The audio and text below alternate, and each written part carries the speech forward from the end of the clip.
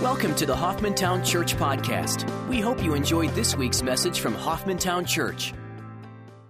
Acts chapter 12, this is an interesting story, and really it's a story about prayer. It's a story about the faithfulness of God. It's a story about how God does things, perhaps even when we don't expect Him to do it. God is always going to glorify His name in the midst of circumstances. And it's amazing because so many times we like to put God in a box and we expect Him to do certain things. The question is, what are we expecting God to do? What do we expect of God? What are we demanding of God that He ought to be doing because of what we're doing? That's always an interesting question. Have you ever thought about that? Well, I've prayed, Lord, so therefore you need to do this. And you can fill in the blank. God will always glorify His name. Are we expecting that? No matter what the circumstance, no matter what the situation, no matter how it turns out in terms of what we thought, what we wanted, do we expect of God and agree and walk with Him and rejoice in it that God will bring glory to His name? I think this is an amazing passage. There's three things that I want to share with you out of it. Persecution, there's an intervention. God intervenes. There's an expectation. The church is in prayer.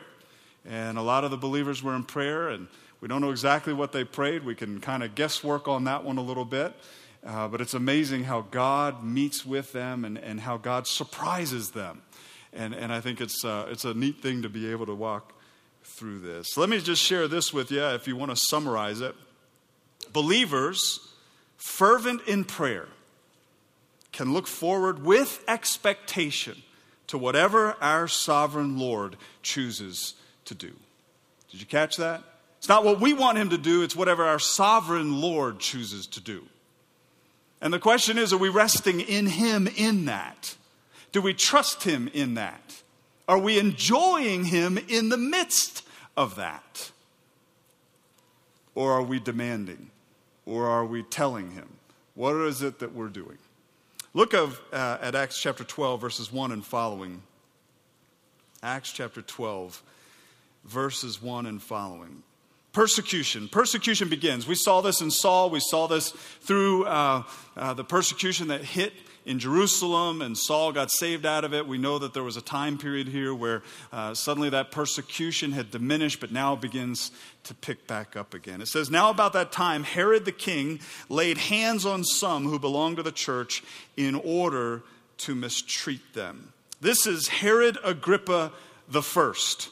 He's got quite a family. What a family. I can't imagine being at the table with these people. Herod Agrippa the First, his grandson, or he's the grandson of Herod the Great. If you remember, Herod the Great had all the Bethlehem children murdered under 2 years old, right? Think about that. That's your grandfather. What a heritage. He's the nephew of Herod Antipas, who had John the Baptist beheaded.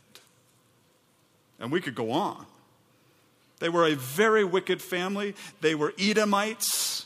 And therefore, they were hated by the Jewish people because they were in cahoots, so to speak, with Rome. They ruled over the Jews. They were kind of a pawn, so to speak, of the Romans. So Herod Agrippa the First grabs some of these people, some of these believers, in order to mistreat them. Verse 2 says he had James, the brother of John, put to death with a sword. That means he was beheaded. James, the brother of John, is one of the apostles. He's the first apostle to be martyred, not the last. But he's the first one that is martyred. He's put to death with the sword. It's interesting that the Lord had told James that he would suffer. If you remember in Matthew chapter 20, and specifically in verse 23, John and James's mom had come to ask the Lord for seats at the right and left hand of the Son when he entered into glory. And the Lord says to him, that's not mine to give. And they go through this whole description of, well, are you going to bear this cup? And James and John being zealous, fervent, of course we can bear this cup. Verse 23 of Matthew 20, he said to them, my cup you shall drink, but to sit on my right and on my left, this is not mine to give, but it is for those for whom it has been prepared by my Father. And he's speaking of the fact that they are going to drink of the cup. What cup are we talking about? We're talking about the cup of suffering. The cup of suffering. They were going to suffer. You remember John ultimately ended up being banished to the island of Patmos, where God revealed himself to him, and we have the book of Revelation as a result of that. James is the first apostle, and he is beheaded. Why is Herod doing this? Well, I think it's pretty clear. He's politically astute. He wants to please the Jews. He wants to make sure that the Jews understand that he's supportive of the national fervor of Israel as a whole, of Judaism. And in verse 3 it says, when he saw that it pleased the Jews, the beheading of James, he proceeded to arrest Peter also. So he recognizes, hey, I scored some political points here. And so I'm going to now get Peter. And remember, Peter's the head. Peter's the leader. Peter's the one that has, in effect, led the confrontation with the Sanhedrin. The Jews do not like Peter. Now, it was during the days of unleavened bread. This is when he had Peter arrested. And when he had seized him, he put him in prison, delivering him to 4 squads of soldiers to guard him, intending after the Passover to bring him out before the people. This is really ironic. He arrests Peter during the Feast of Unleavened Bread. The reason they were celebrating unleavened bread is because they had a 7-day period of time where they celebrated their rescuing, their salvation out of Egypt. They celebrated the Passover, and then for 7 days they were not to have any leavened bread in their homes. Leaven was a picture of sin. So here Herod, in celebrating and trying to support the past, the Jewish history, tradition, is actually, in many ways, showing forth the gospel, the need for Christ. The whole picture of the Passover is salvation's by the blood of the Lamb. The death angel went over, and if he saw the blood of the Lamb on the doorpost, the lintels of the home, he would pass over.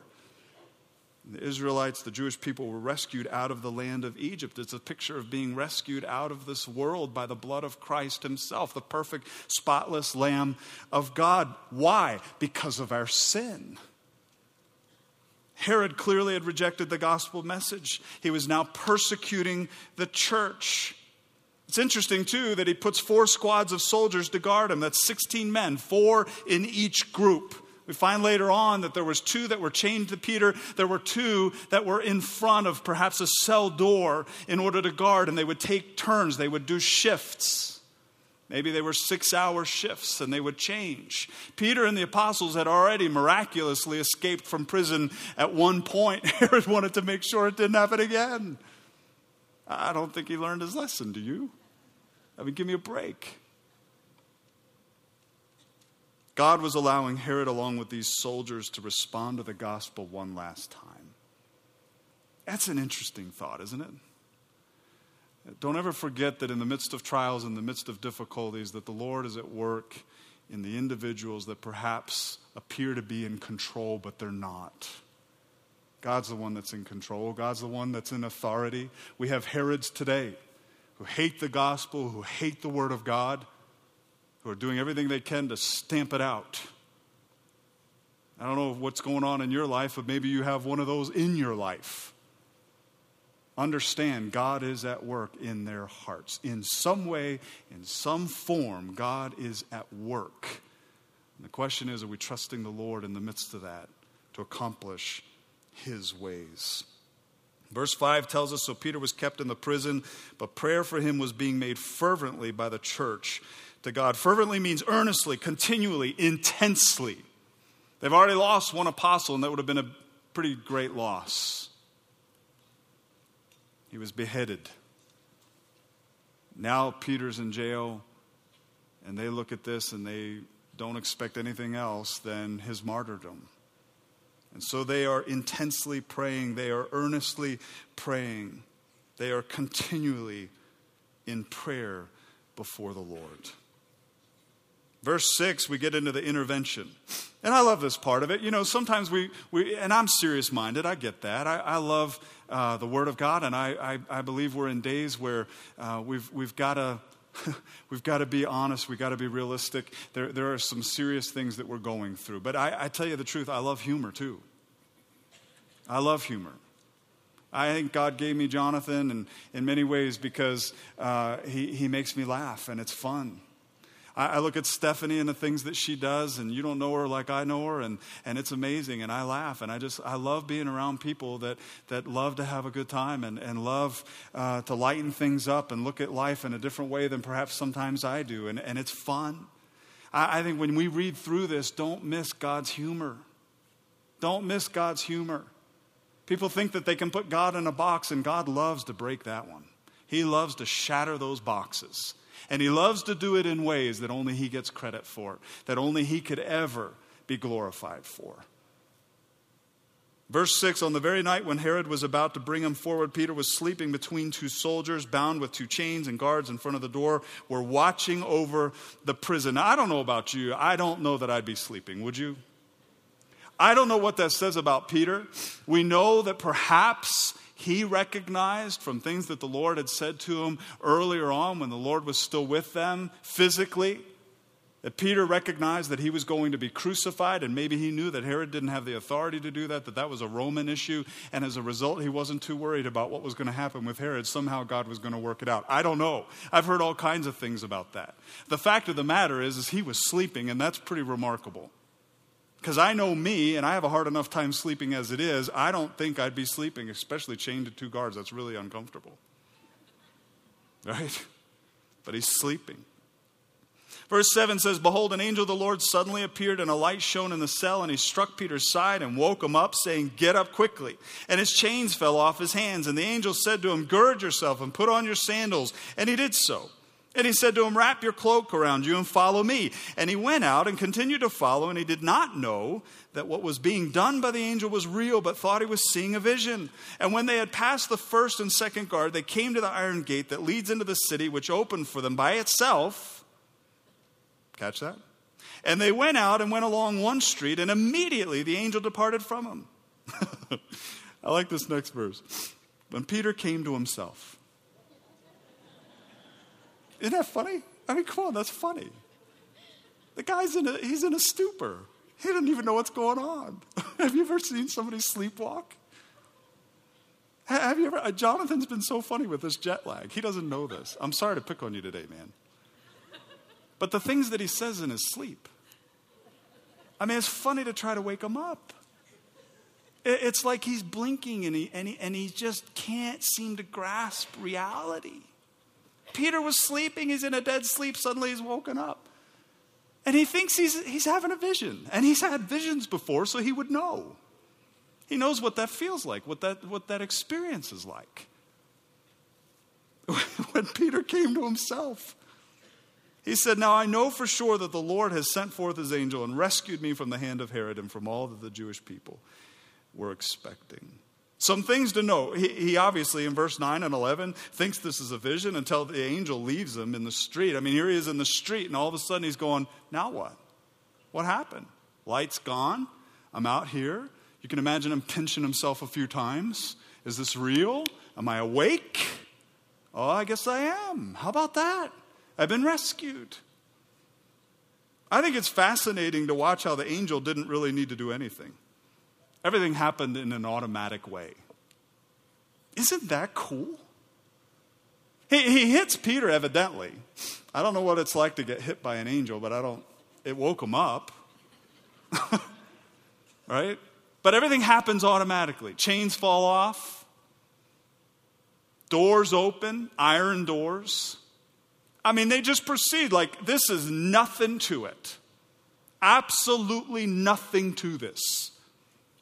Don't miss that. Do we think that God is incapable of anything? What is it that God can't do? Peter is sleeping. He's chained between two guards. You know what's interesting is there's no attempt to subdue the guards. I don't know what kind of sleep they had that night. It's their last night to actually have a good night's sleep. They slept well. They didn't hear anything. They didn't see anything. They had no idea what had happened at all whatsoever. There was no need to subdue them. In other words, the guards were not a threat. They're not a threat to God. They're not a problem for God. There was no attempt at silence. There was no attempt at discretion. A light comes on in the cell. If I'm breaking out of jail, have you all seen this? If you're watching a movie and somebody's breaking out of jail, the last thing you do is hit the person, allow the chains to fall off and make all kinds of metallic noise, and turn a light on in the cell to wake up the people that are guarding you. You don't do that, do you? I mean, I've never had to break out of jail before, but I'm assuming some things here. Is that right? Come on, y'all. You're about to have turkey this week. Let's go. This is a funny story. I mean, here these guards are snoring away, man, and the angel doesn't even bother with them. Get up, get your shoes on. There's no attempt at silence. There's no attempt at discretion. God is able. He's able. He tells him to put on his cloak and put on his shoes. He even takes time to get dressed. I know me, I'd be grabbing this stuff and sprinting. I wouldn't be standing around going, oh yeah, I forgot my coat. Let me grab my coat, right? That's great. Oh, thank you. Thanks for your help, Angel. I appreciate that.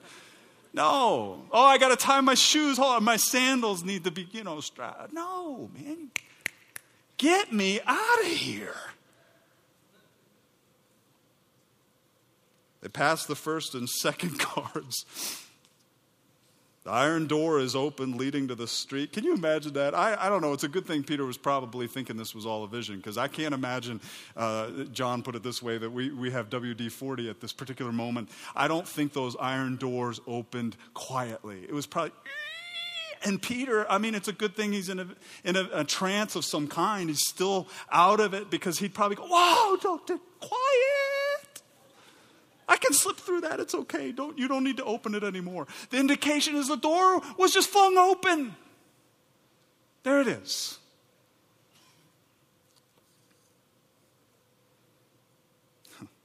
Evidently, it was shut again, because the soldiers had no idea how Peter had escaped. They had no clue. It's interesting to me that the Lord waited until hours before they planned the execution of Peter. He waited all week. The church been praying fervently all week, and it's but a few hours before Herod was going to execute him that the angel comes and frees Peter. Have you ever been in prayer and you feel like you're absolutely sincere in it? You feel like you know God's will in it. You feel like this is what needs to happen, and it just seems like God's not listening. Anybody? Well, we got at least somebody honest. All of us, if you're being honest, have probably been through circumstances where we're wondering, Lord, are you listening? Do you hear? Do you know what's going on here? Do you care? The Lord is rarely early, but he's never late. You've heard that, right? Do we believe it? What's interesting is the pattern in Scripture, and you can see this over and over again, that the Lord normally waits until his saints, believers, are exhausted, to where there seems like there's no hope. Everything that we've done has been done. Why does he do that? Well, I think partly why he does that is because he knows that if he were to do it on our timetable, we would want to take credit for it. We would want the glory. And that's not healthy for us, because it's not true. God deserves the credit. God deserves the glory. Is there anything too difficult for the Lord? Let me ask you this. What are you waiting upon him to do, and he seems to be slow in responding? Are you continuing to trust him no matter what? Are you continuing to defer to his leadership, to defer to him, to defer to his ability? Are you continuing to trust in his character? Or have we so put God in a box that he's waiting for us to just die to what we think, what we can figure out, what we understand, because it's then that he will choose to enter into the circumstance in a way that he will receive the glory for it. Well, there's expectation. In verse 12, Peter's woken up in the middle of the street. When he realized this, he went to the house of Mary, the mother of John, who was also called Mark. Interesting to note that Mary is Barnabas' brother. You can see that in Scripture. So Mark is Barnabas' nephew. Quite a family. Quite a godly home. Peter goes to their house where many were gathered together and were praying. They were praying at home rather than a public place, probably because of the danger. But in spite of that, in recognizing that, think of the bravery in this. Think of how courageous they are. Think of the courage of Mary to open up her home where many are gathered. We don't know the number, but many are gathered.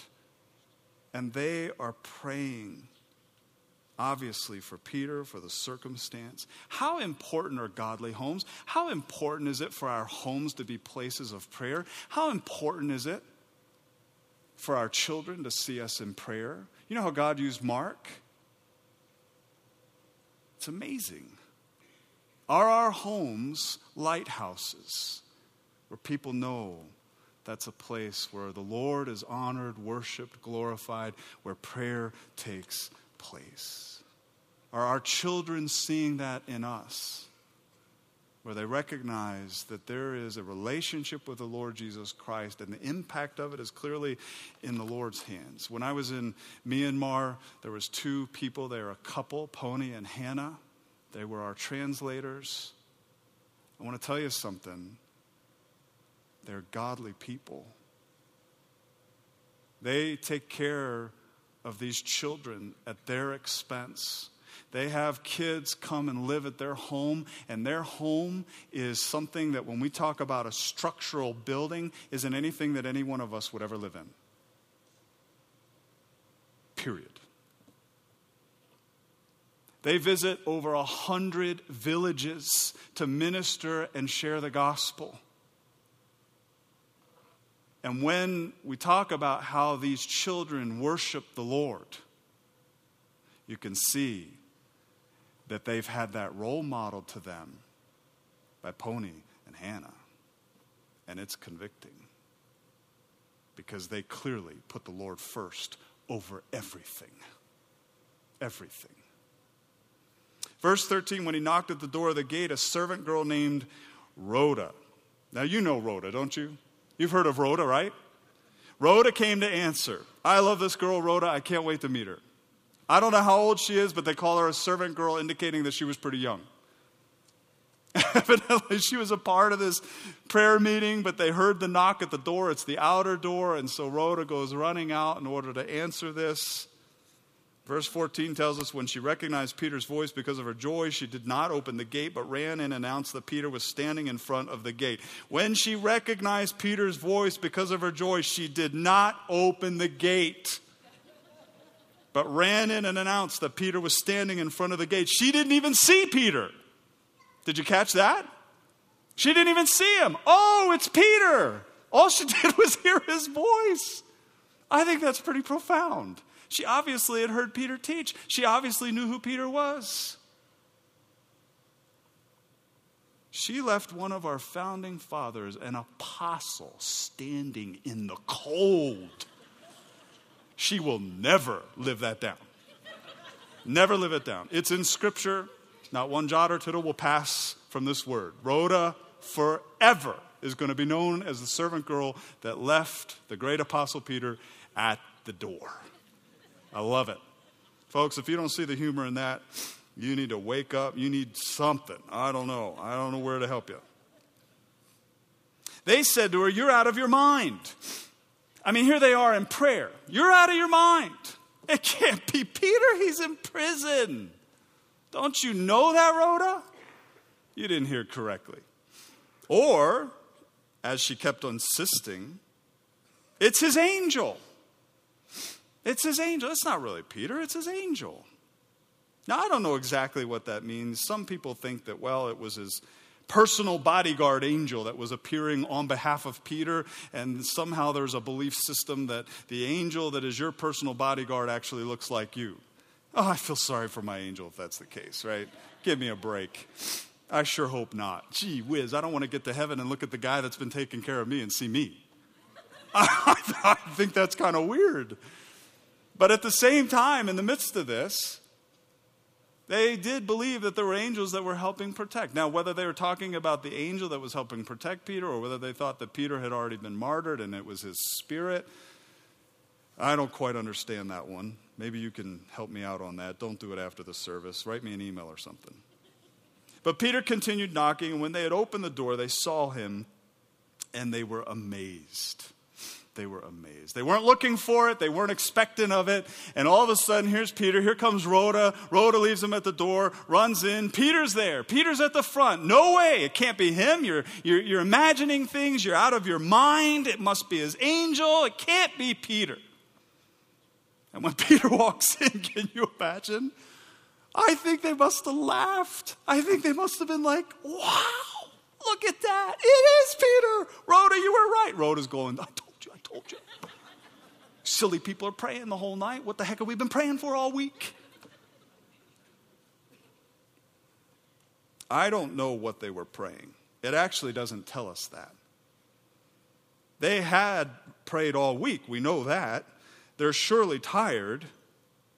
They were praying all night when Peter shows up. Some would suggest that they're not praying in faith. They were praying for Peter, and when the Lord answers, they rationalize that it could not be him, but it was rather his ghost or his angel, or somehow Rhoda was out of her mind. I'm reminded of the story of the lady who decided to put the Lord to the test. She had a beautiful home, and she was standing at her kitchen window, and she was looking out one day, and there was a mountain blocking a beautiful view, and she said, well, Lord, I'm going to put you to the test. You said if you have faith that can move mountains, you can do it. So, Lord, would you move this mountain? Get it out of my way. Get it out of the kitchen picture here. I want that mountain to move from one place to the next. I have the faith to believe you that can take place. You can do that, God. She went to bed, and next morning she woke up, and she came back, and she looked out her kitchen window, and the mountain was still there, and she says to herself, just as I thought, wait for it, wait for it. In other words, as she's praying, she really didn't believe that it was going to happen. Well, maybe that's the truth with these people. Maybe they were praying all week that the Lord would release Peter, that the Lord would set him free. And then when it happens, they're surprised. And why are they surprised? They've been praying for it all week. I don't know. That may be true. I tend to think that what they were praying was a little bit more than just, Lord, release Peter from prison. The reason I say that is because we know how the church had been taught to pray, how it had been role modeled to them to pray. We've seen this earlier in Acts. Acts chapter 4, verses 29 through 30. After Peter and John had been threatened by the Sanhedrin not to teach in the name of Jesus Christ any longer, Peter and John come back into the early church at that particular point in time. They share with them what it is, and they begin to pray. In verse 29 through 30 says, now, Lord, take note of their threats and grant that your bondservants may speak your word with all confidence while you extend your hand to heal, and signs and wonders take place through the name of your holy servant Jesus. Notice what they did not pray. Lord, remove the Sanhedrin out of our lives so that we can make sure we follow you more easily, without interruption, distraction, or threat. They didn't pray that. In spite of the Sanhedrin and in spite of these threats, Lord, give us boldness to proclaim your name. In Acts chapter 5, verse 41, we see the response of The apostles, they all had been put into prison. Then they were released by an angel. They went and began to preach the message of this life. And the Sanhedrin goes to get them out of prison. They're not there. The guards come and say, oh, those guys that you imprisoned, well, they're over the temple area, and they're preaching the message that you didn't want them to preach. And so they go and rearrest them. This is where Gamaliel had his moment. They wanted to kill him, and they didn't. Instead, they flogged them. They beat them viciously. In verse 41 of Acts 5, so they went on their way from the presence of the council, rejoicing that they had been considered worthy to suffer shame for his name. Not, Lord, get rid of the Sanhedrin, alleviate these circumstances, make this way clear for us so that we can live a more comfortable life. See, James has already been beheaded. I don't know, and I'm sure that they were praying that Peter would be released. I have no doubt. Just like we pray for Said in Iran, that the Lord would release him. I think with that said, we also pray that God would glorify his name through Said, that God would glorify his name through those individuals that perhaps are facing martyrdom, that God's name would be glorified. And yes, Lord, if it be your will, would you free them? Would you alleviate these terrible circumstances? But I think the primary prayer is, Lord, with expectancy, we look to you to glorify your name no matter what the circumstance may be. Is that how we pray?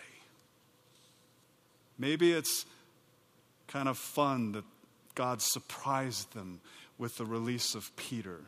And maybe part of it was that they really truly weren't expecting that, because that wasn't really the focus of their prayer. I don't know, but I don't know that they were only praying for Peter to be released. We're never told that.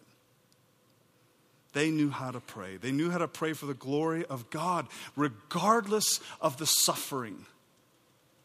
They had something in their mind that was singular, and that was the glory of God. And the apostles had not only prayed this for them, had role modeled this for them, but had also taught them that this is how you pray. Because Jesus himself had taught them how to pray. When's the last time we've been fervently in prayer? And how are we praying? Lord, alleviate these circumstances out of my life. Lord, help me with this, because if you just eliminate this problem, then I'm gonna be able to follow you better.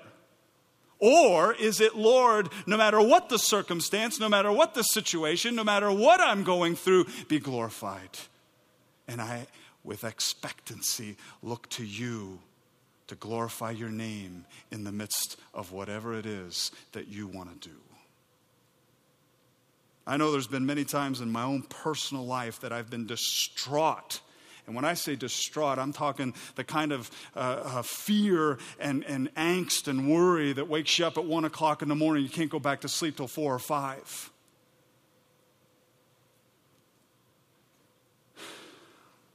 Why? Well, part of it has been because of a lack of trusting in the Lord to bring glory to his name.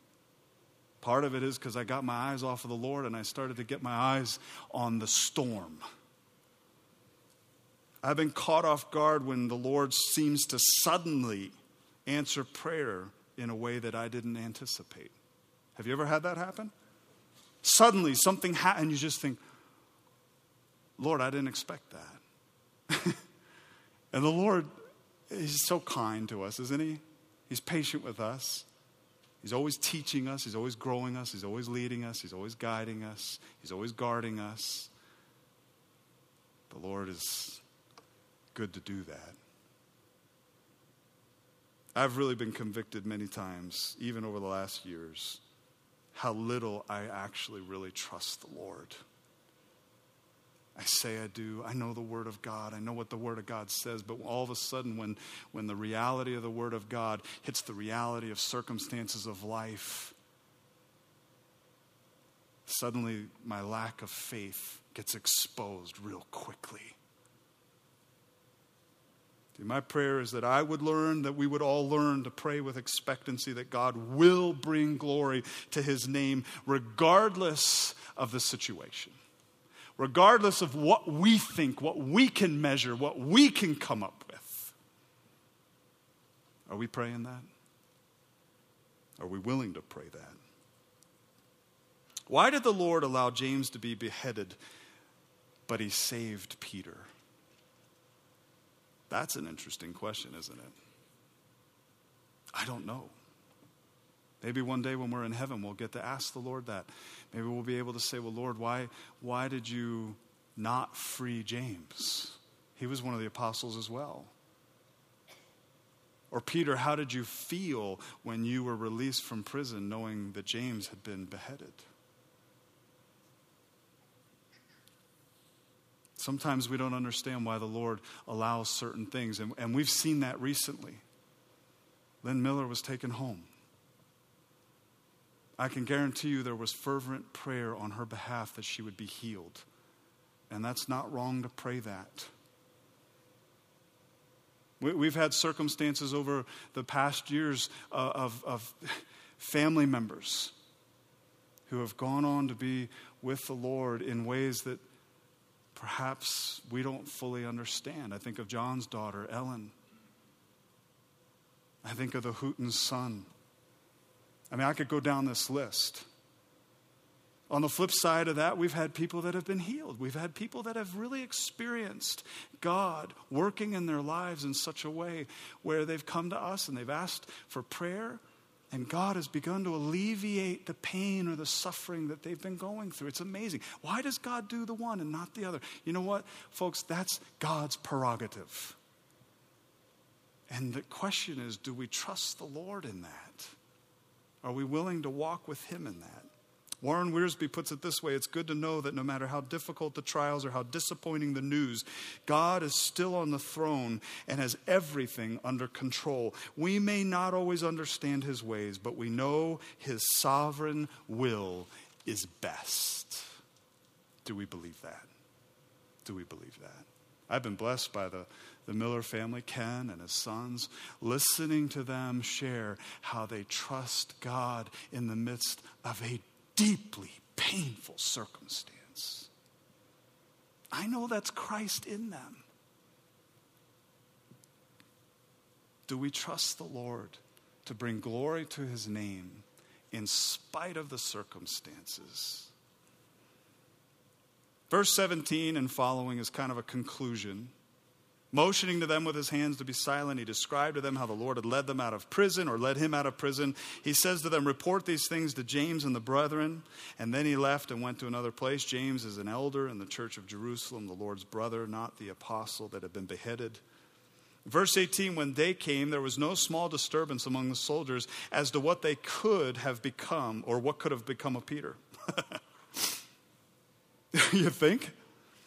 When Herod had searched for him and had not found him, he examined the guards and ordered them that they be led away to execution. And then he went down from Judea to Caesarea, was spending time there. Don't miss the fact that God was working in Herod's life. God was working in these guards' life. They were chained to the apostle Peter. You think that maybe the apostle Peter took the opportunity to share the gospel with them? I think so. We don't know the soldiers, we don't know what their eternal state ended up being. But I can guarantee you when Peter wasn't there, they thought about it real quickly because they knew the penalty for losing a prisoner. And who knows, maybe we'll get to meet them in heaven as well. And we'll get to hear their side of this story. I was dreaming about, had no idea. Who knows? We'll find out about Herod later on. God judges him. Folks, are our hearts hardened towards the Lord? Are we willing to receive from him what he chooses to accomplish, what he chooses to do? Does God have you in a situation where you're trying to get out of it with everything you've got, but the Lord wants you just to trust him in the midst of it, whatever it may be? And are we as believers, when we pray, praying with expectancy that God will bring glory to his name no matter the circumstances, no matter what we think, no matter what we want or we think is right?